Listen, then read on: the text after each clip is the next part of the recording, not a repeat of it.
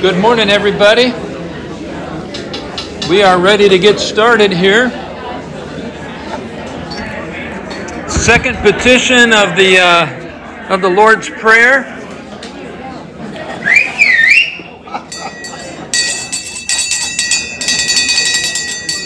There we go. All right. Good to see everybody this morning, and welcome if you're joining us on the conference call. We're glad to have everybody in Bible study this morning. We're going to be picking up our second petition of the Lord's Prayer. This is also the same lesson that the children have in the family Bible study.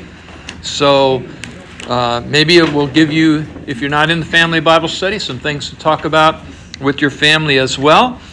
And I'm just going to, first of all, any announcements that we need to make this morning? All right, good. Let's go ahead and begin with our prayer. Thank you, gracious Lord, for our Sabbath rest and for our worship and also for our study and meditation and learning in your word. You said, come to me and learn. And we come together to learn about your prayer here for us and about your kingdom. In Jesus' name, amen. All right, to begin with, I have on the handout, we're going to start with the small and large catechism, and then we're going to go to scripture readings on the back. So let's begin with the small catechism. Thy kingdom come. What does this mean? The kingdom of God comes indeed without our prayer of itself.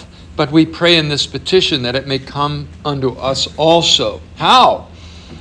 Well, when our Heavenly Father gives us His Holy Spirit, so that by His grace we believe His holy word and lead a godly life here in time and yonder. Oh, I love that. And yonder in eternity.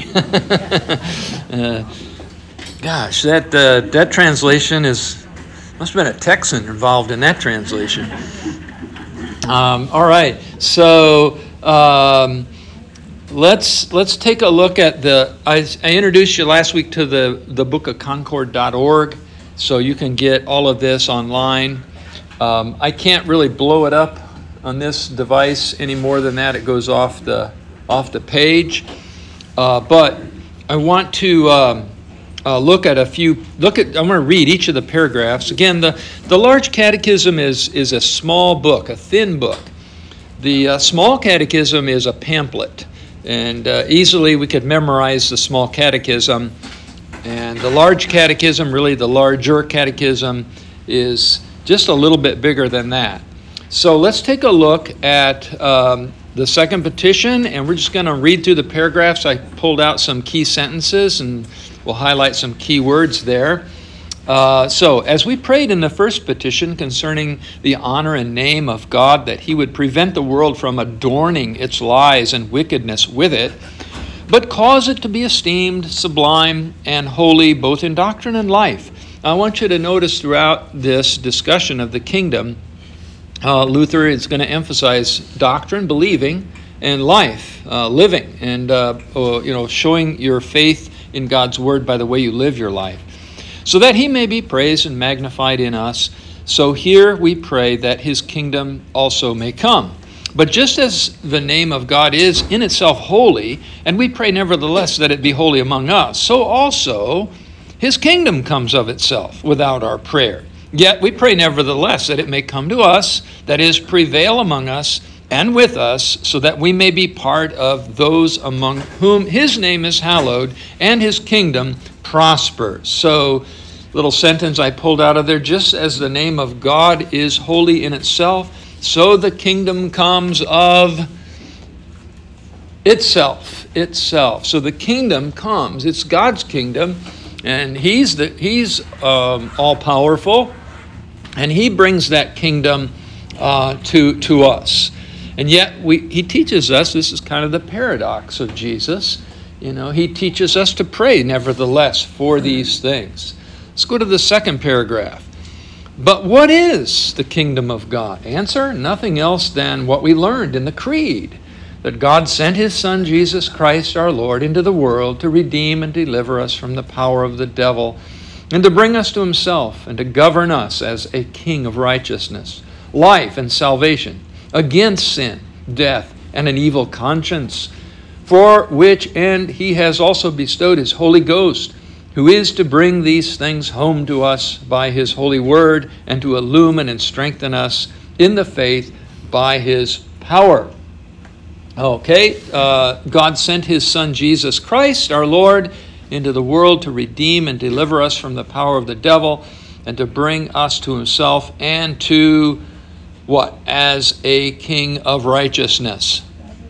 Govern. So this is a kingdom, it's a government. We're talking about a kind of government here, a divine, holy government. And we're also contrasting the government, you might say, of the devil, the kingdom of the devil, versus the kingdom of God. If you remember in our baptism, right, sacrament of baptism, we begin, by pointing out we would be lost forever unless delivered by our Lord Jesus Christ. We are under the power and dominion of the devil until we are delivered into God's kingdom by the Holy Spirit. All right, next paragraph.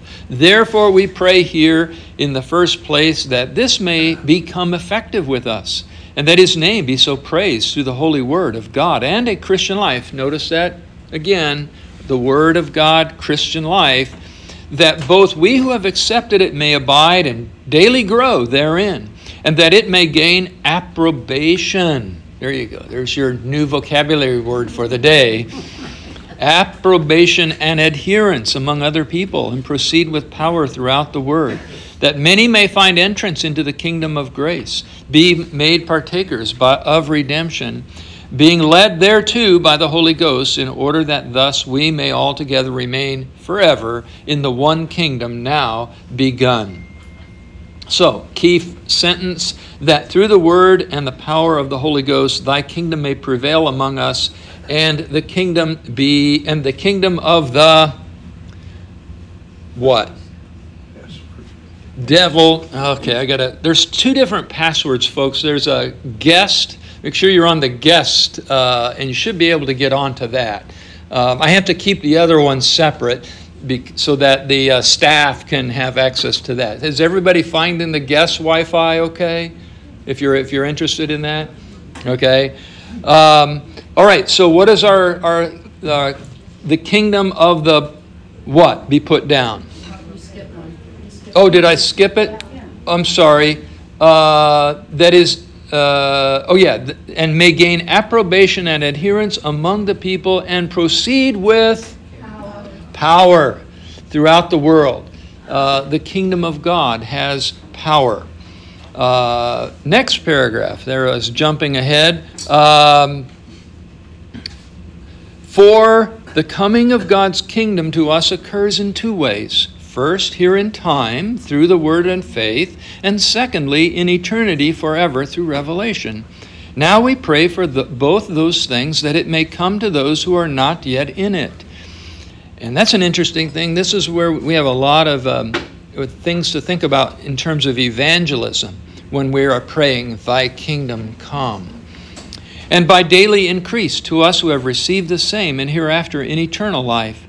All this is nothing else than saying, Dear Father, we pray, give us first thy word, that the gospel be preached properly throughout the world, and secondly, that it be received in faith, and work and live in us, so that through the word and the power of the Holy Ghost, thy kingdom may prevail among us, and the kingdom of the devil be put down, that he may have no right or power over us, until at last it shall be utterly destroyed, and sin, death, and hell shall be exterminated, that we may live forever in perfect righteousness and blessedness. There was our other blank that I had jumped ahead on, the kingdom of the devil. Paragraph 5, from this you perceive that we pray here not for a crust of bread or a temporal perishable good, but for an eternal, inestimable treasure and everything that God himself possesses, which is far too great for any human heart to think of desiring, if he had not himself commanded us to pray for the same. But because he is God, he also claims the honor of giving much more and more abundantly than anyone can comprehend. like an eternal, unfailing fountain, which the more it pours forth and overflows, the more it continues to give. And he desires nothing more earnestly of us than that we ask much and great things of him. And again, is angry if we do not ask and pray confidently.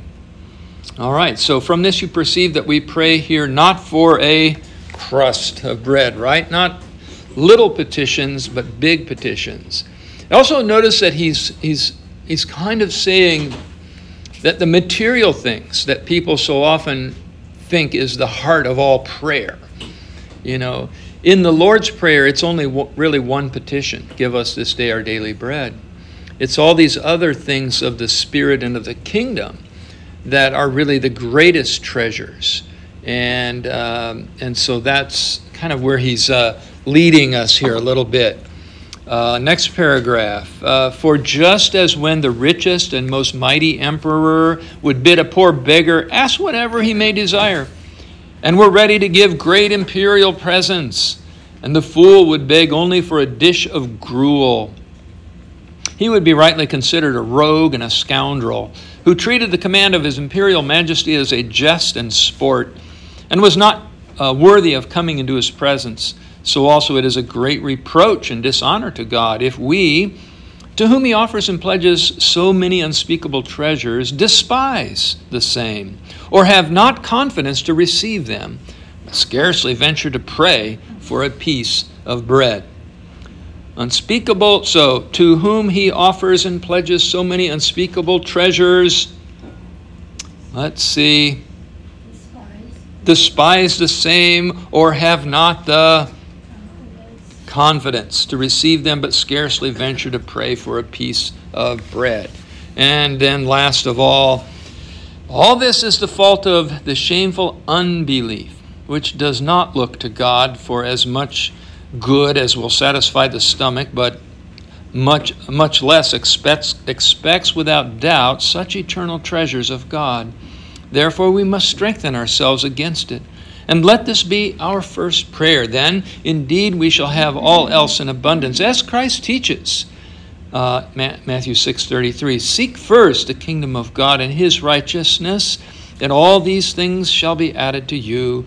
For how could he allow us to suffer want and be straitened in temporal things, when he promises that which is eternal and imperishable?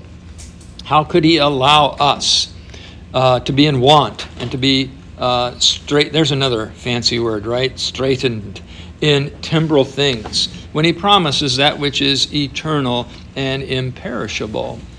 All right, so God's kingdom versus the kingdom of the devil. And as you turn the page over, let's go into a little discussion here, because another contrast that we'll be thinking about in this petition is the contrast between the kingdom of God and all the other kingdoms of men, the governments and nations of the world, which is, of course, a topic of great concern and great interest, and always has been in the history of the world, really.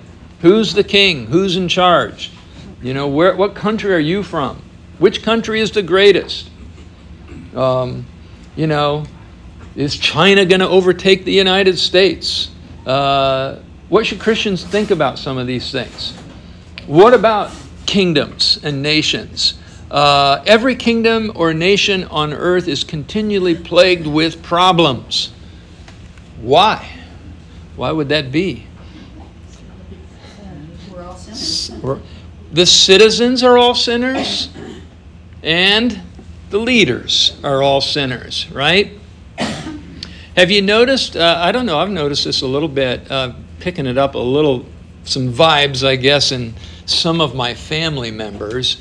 And it must be a thing out there right now about, well, maybe the United States isn't the best country to live in.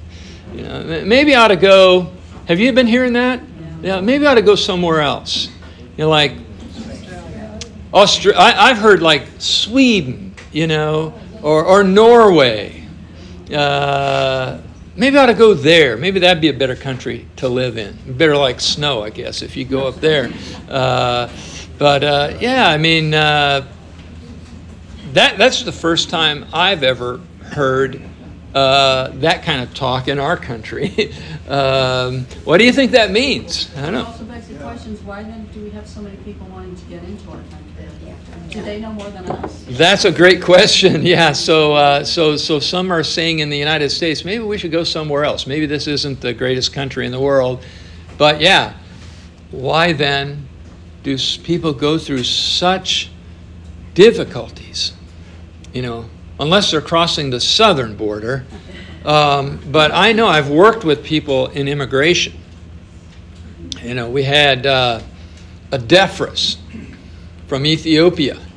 I helped him, for his wife and 2 daughters, to immigrate to the United States. It was a hassle. I had to go to John Shimkus, Representative John Shimkus, and John Shimkus had a secretary who used to work in immigration, and she knew the bureaucracy there, and she helped get that family to the United States. But, it took a long time. It took a couple of years of effort to get that done. And there's so many people who want to come to this country. And so I don't know. But there are people who think maybe there's a better place. Pastor Packer. One thing that's really helped me is kingdom can be translated empire. Yeah. Because I think we're more familiar with empires than kingdoms. And when an empire rejects God and His Word, they become in the Bible Babylon. Yeah. Trying to displace the empire of God, the kingdom of God. And then when they turn on the church, they become a beast. Mm-hmm. Devour the church. So I found it's a very helpful way to look at history and to look at current situation with things. Mm-hmm. You understand that these empires are becoming Babylons who are trying to take over the empire of God and force it out. Yeah, I think that's a good way to think about it.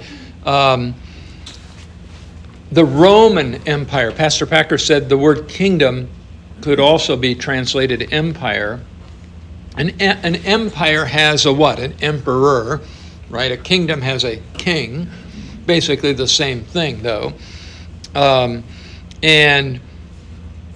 the question is, what is the relationship between these different governments and God's kingdom?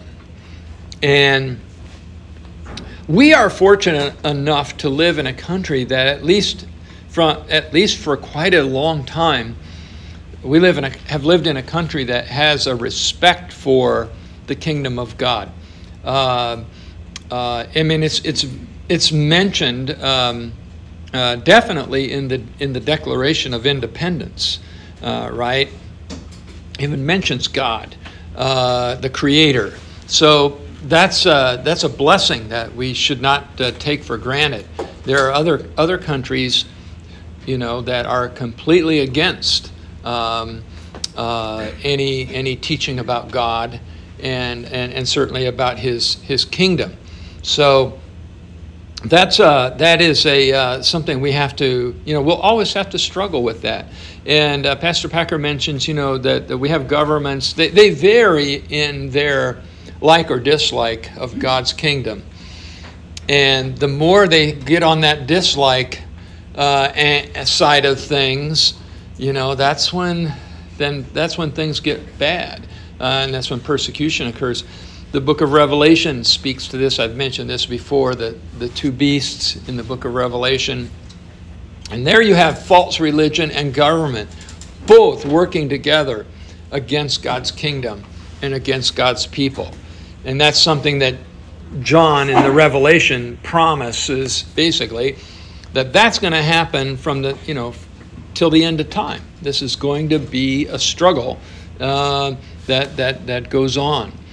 All right. Well, let's take a look at the Bible verses then. These are some really great Bible verses that address the kingdom of God. And we're going to start with one of the most famous, the Gospel of John, chapter 18. This is the trial of Jesus. And one of the more famous government workers in history. the one guy, I mean, there have been other great, there have been like Alexander the Great and the Caesars, of course, And here you have old Pontius Pilate. You think about it. His name gets mentioned every Sunday all over the world. Suffered under Pontius Pilate. Poor guy. Well, wouldn't it be awesome to get to heaven and find out that Pontius Pilate became a Christian in the end? We know that the way he is portrayed in the gospel, he doesn't seem to be one of those kings or rulers that's against Jesus, right? He's kind of neutral toward him.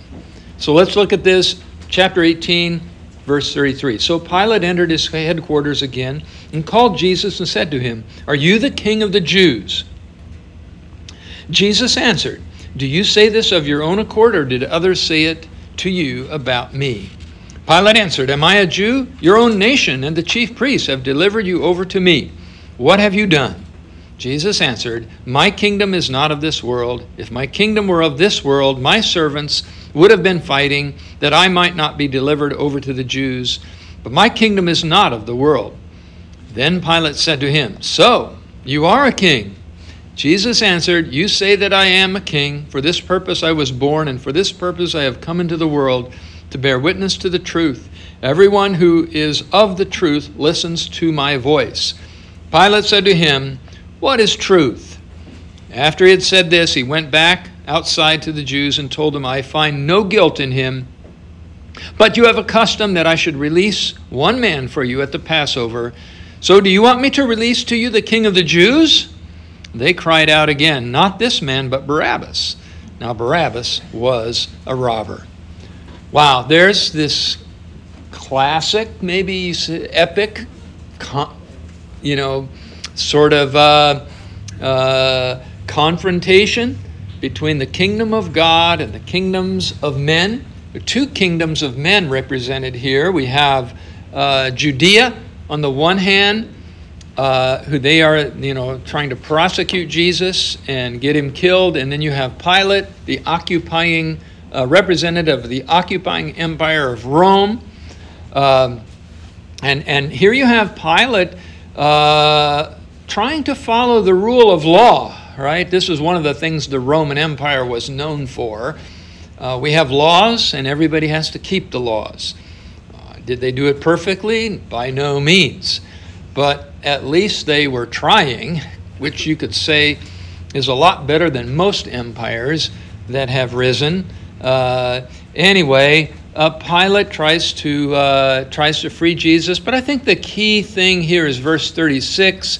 Jesus answered, "My kingdom is not of this world."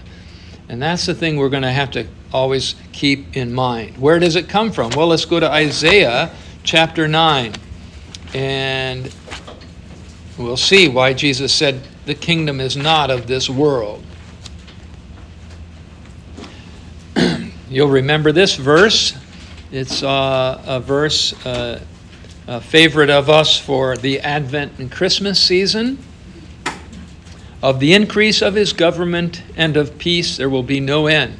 On the throne of David and over his kingdom, to establish it and uphold it with justice and with righteousness.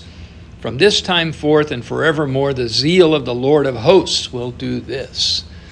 So, on our digital sign for Independence Day, I put these words: truth, justice, peace. This is, I think, one of the great problems going on in our country right now. Everybody wants peace, right? And to have peace, you have to have justice. I mean, the criminals have to be suppressed, and the people who do good need to be uplifted.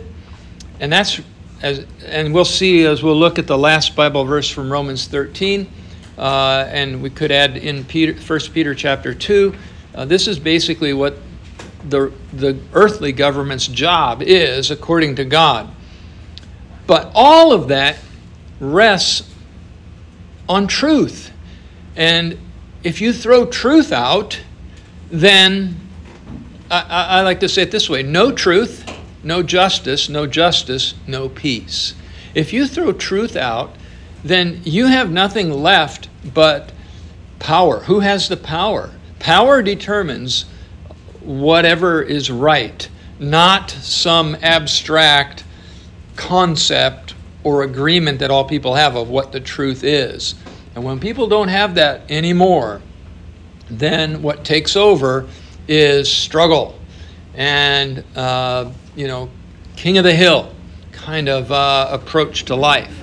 This is a terrible thing that happens in governments and really is happening in ours right now, because there are a lot of more and more people that have been converted to this idea that there's no such thing as truth. And that leads to all sorts of inability to acquire any form of justice, again, because you have no standard to agree to live by. And so this is the tragedy. Let's go on. Mark chapter 1, verse 15. Getting into Jesus now, and Jesus beginning at the beginning of his ministry here. Chapter 1, verse 15. Now after John was arrested, Jesus came into Galilee, proclaiming the gospel of God, saying, the time is fulfilled and the kingdom of God is at hand. And here's the key to this kingdom: repent and believe in the gospel. This is really the essence of what it means to enter into this kingdom. What do you have to do to become an American? Let's see. Do we have anybody that's gone through the immigration process here this morning? I don't think we do. But I remember working with Artemio Luna. Artemio comes to Saturday night service a lot. And I went to his, what do they call that ceremony? Anyway, it was up at Alton. And it was if you've never been to one of those, they are really interesting. I sat in an auditorium, and there were people from all over the world. They had people from Mexico and Germany and Sweden and Africa and India, and they were from all over the world, and they all were becoming United States citizens. And they had to do this oath thing where they all stood up and made an oath. And I can't remember. You can look it up. Somebody could probably look it up online right now if you wanted to, I guess. But I recall, I think it was, they had to uphold the Constitution of the United States.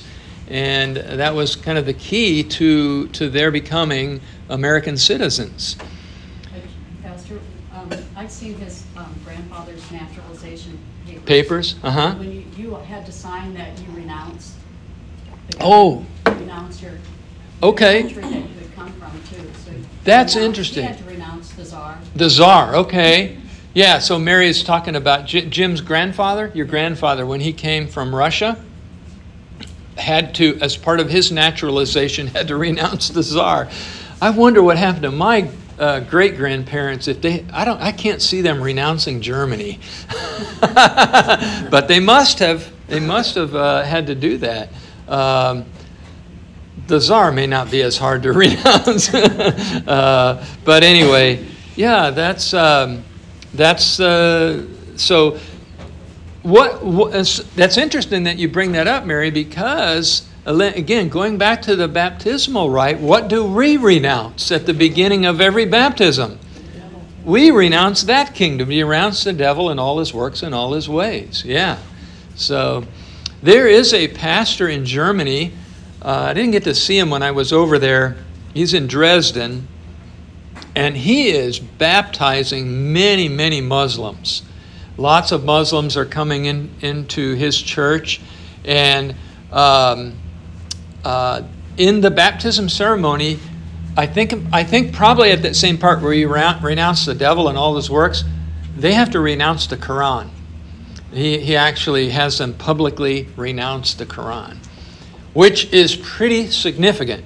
I think he can kind of get away with it. From what I can tell in Germany, the Muslims in Germany are kind of different from some of the Muslims that we might be used to. I think the ones I'm more familiar with, Jeff, like your friend, where's Jeff Blassing? Yeah, remember, what was his name? Yeah. He came from Egypt, maybe?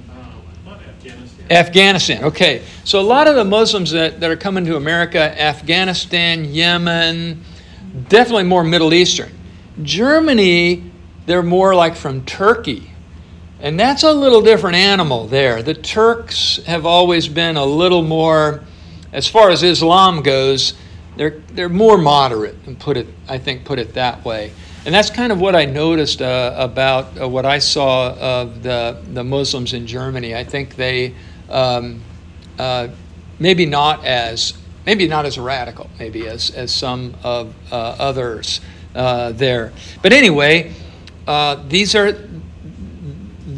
is the kingdom that God has called us to, and it's not a kingdom of.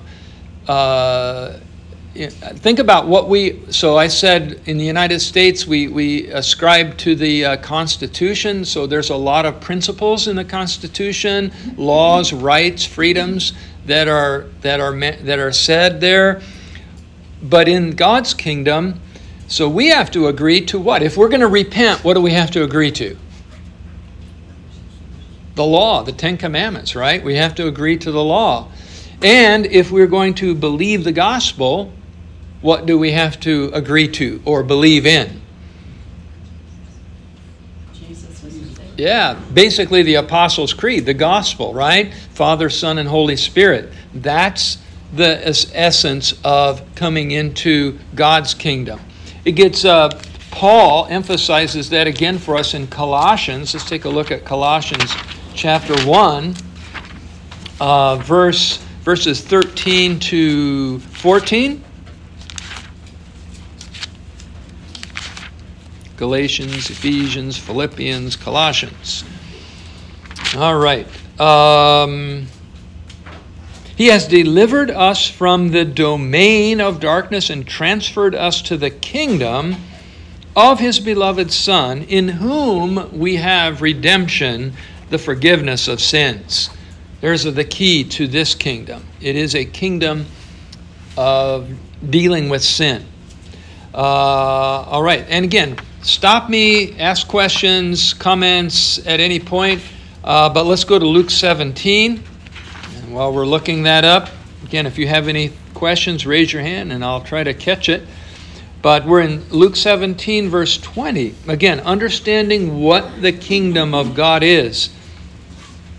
Being asked by the Pharisees when the kingdom of God would come, he answered them, "The kingdom of God is not coming with signs to be observed, nor will they say, 'Look, here it is,' or 'there.' For behold, the kingdom of God is in the midst of you." Or that is, look at, this ESV has a footnote there. So we've got a little bit of translation issues. And the footnote number 10 says, "or within you," or within your group, your grasp. All right, so people have kind of debated this translation a little bit. Let me ask you this. What do you think, how would you take it if we translated it, "The kingdom of God is within you"? What does that seem like it's saying about the kingdom of God? Terry? The Holy Spirit, baptism. It's a it's a kingdom of faith, right? A kingdom of the Spirit. It's not something that you can detect outwardly. Like, how do you know where people are from? What countries are people from usually? What are some ways that we would know you're from that country, you're from that country, you're from that country? If you have an accent. Language, accents, clothing, dress, all sorts of things like that, right? But in the kingdom of God, we could meet somebody from Africa, very different outward culturally, but inwardly, we have the same Spirit and the same faith, the Father, Son, and Holy Spirit, right? So, along these same lines, John 3, verse 5, Jesus and Nicodemus.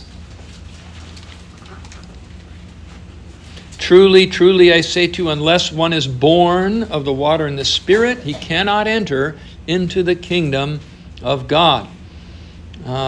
So this is a kingdom of faith and not of the in an outward kind of fleshly way. And that is also the reason why this kingdom cannot be forced onto anyone. It has to be a kingdom that we enter by the Holy Spirit and through faith. Romans 14, verse 17, for the kingdom of God is not a matter of eating and drinking, but of righteousness and peace and joy in the Holy Spirit. And then we get to the coming kingdom of judgment and judgment day. So let's go to Matthew 25. Jesus is talking about the final judgment there. And in verse 34, the king will say to those on his right, come, you who are blessed by my Father, inherit the kingdom prepared for you from the foundation of the world. So this is ultimately where it's leading as we come to, basically the way the Bible teaches us is that what we have really is a kingdom of God operating within the kingdoms of men. But yet one day this is all going to be separated. So the kingdom of God will be separated out from the kingdoms of men. And let's think about that. Why should we be happy? Why should we be glad that the kingdom of God, the kingdom of heaven, is right now mingled into all the kingdoms of men? You know, there is a thing in the Bible about wanting that to be over with, right? As we see that, the Maranatha prayer, come, Lord Jesus. This is the prayer of the persecuted. They're like, come on, how long does this have to go on? People are suffering around the world. They want Judgment Day to come. And so, and yet it doesn't come yet. Why? And why is it important that it's not come yet? Terry? Isn't there a scripture that says, why hasn't the weeds been pulled from the crop? Right. But that if that happens, you damage the crop. And so by doing that now, Christians could also be damaged and could turn away. Yeah. It's all about bringing, as we said, let's go back to the petition. Thy kingdom come.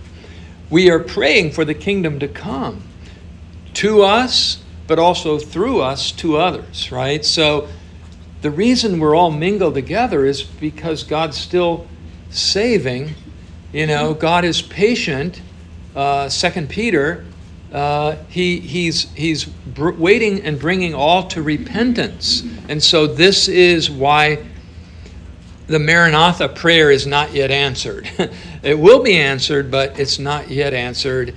And in the meantime, we continue to struggle, suffer, and yet at the same time rejoice because there's more joy in heaven over one sinner who repents. So every time there's a baptism, every time there's a confirmation, every time people are living by their faith, that's a great thing in which we rejoice. Let's just go really quickly to Revelation 11, verse 15. Then the seventh trumpet blew his trumpet, and there were loud voices in heaven saying, the kingdom of the world has become the kingdom of our Lord and of his Christ, and he shall reign forever and ever. So this is John seeing this in this vision, this revelation of what is to come. It will ultimately be, God's kingdom that prevails over all things. Philippians 3:20. Let's go to that, and then we'll get to Romans 13 and wrap it up here. Philippians 3:20, a beautiful verse, a good reminder to all of us. This is like when you're in your family and maybe some of the political discussion gets a little hot, and this would be a good verse to bring out at some point, But our citizenship is in heaven, and from it we await a Savior, the Lord Jesus Christ. This is our kingdom. And I think that is a really, really important principle for. It's important both for God's kingdom, but also for the kingdom of men. I think one of the reasons why, a good reason why a kingdom of men would be prosperous and successful is if most of the citizens believe that. And then they wouldn't take their government so seriously. So a few weeks ago, I kind of put a little kibosh on Dennis Prager because he's teaching some nonsense about the Ten Commandments, and the Sixth Commandment in particular, like it's okay to look at pornography. That's because that's kind of the sort of the Pharisaical view of the Ten Commandments. It says adultery. If I didn't commit adultery, then I haven't broken that commandment. That's the way the Pharisees taught. They didn't. Jesus came teaching about the intents of the heart and showing that all these outward commandments have a root, and the root of them is in the thoughts of our heart. The Pharisees never liked to hear that because that would mean they would be constantly on their knees repenting. But remember, that was not their thing. Jesus said, 2 men went to the temple to pray. One was a tax collector, one was a Pharisee. It was a tax collector who prayed, "Have mercy on me," right? A sinner, which, by the way, we use in our liturgy, right? That is the same words that we put in our mouths as well. Anyway, to give him some credit, it's not all wrong, all bad, these guys. You got to filter things out. But he did say something I heard not too long ago that was pretty good. He said, and you think about this a little bit, big God, little government. No God. I didn't get that. Could you try again? No, I'm not. I'm not sure I understand. They're listening to me. Stop. Wow, I started talking about the government, and look what happens, right? But big God, little government. Little God, big government. So what he's saying is that if you have a trust in God, then you don't see the government as the most important thing in life. It's important, but it's not the most important thing. And so you can take a step back from it, and you don't take it so seriously. But for people who don't really have any faith in God, their faith really is transferred now to the government. Government becomes everything for them. And, and that's where the trouble really begins, and the power struggles begin to happen. And so last verse is Romans 13, where Paul explains kind of the relationship between God's kingdom and the governments of the world. Let every person be subject to the governing authorities, for there is no authority except from God, and those that exist have been instituted by God. Therefore, whoever resists the authorities resists what God has appointed, and those who resist will incur judgment. For rulers are not a terror to good conduct, but to bad. Would you have no fear of the one who is in authority? Then do what is good, and you'll receive his approval. For he is God's servant for your good. But if you do wrong, be afraid, for he does not bear the sword in vain. For he is the servant of God, an avenger who carries out God's wrath on the wrongdoer. Therefore, he must be in subjection, not only to avoid God's wrath, but also for the sake of conscience. For the same reason also you pay taxes, for the authorities are ministers of God, attending to this very thing. Pay to all what is owed to them, taxes to whom taxes are owed, revenue to whom revenue is owed, respect to whom respect is owed, honor to whom honor is owed. So Paul is saying and pointing out that even men, the governments of men are instituted and appointed ultimately by God. They wouldn't exist unless God was allowing them to exist. This is basically what Jesus says to Pilate as well. You wouldn't have any authority over me unless it had already been given to you by God. And so this is why we have to have a respect for the governments of men, imperfect as they may be, realizing that even if they accomplish a little bit of what God wants them to accomplish, that's a good thing. That's what God's plan is, and we should be thankful for that. Think about it this way: if we had zero government, what would we have? Nothing but chaos, law of the jungle, and that would be very, very bad. So, all right. Any last questions as we finish up our discussion of God's kingdom? Thy kingdom come.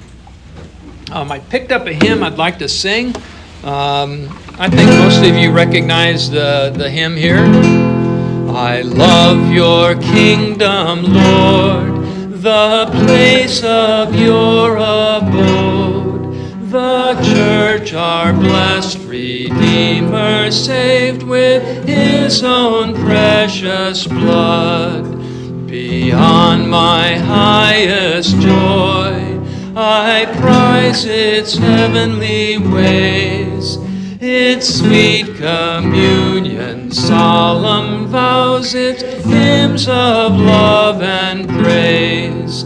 I love your King, O God, your saints in every land, dear as the apple of your eye and graven on your hand.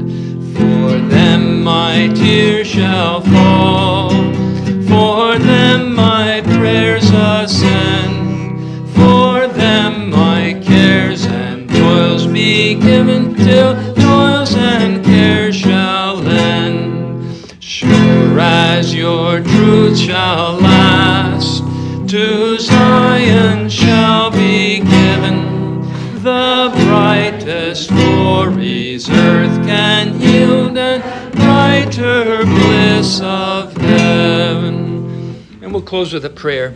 Thank you, Lord, for your kingdom that you have brought us into by the Holy Spirit in repentance and faith, and living that faith according to your word for the world to see, that you may continue calling, gathering, and enlightening your people, bringing more into your kingdom until you come again on the last day to establish that kingdom and separate it from all the evil things of this world.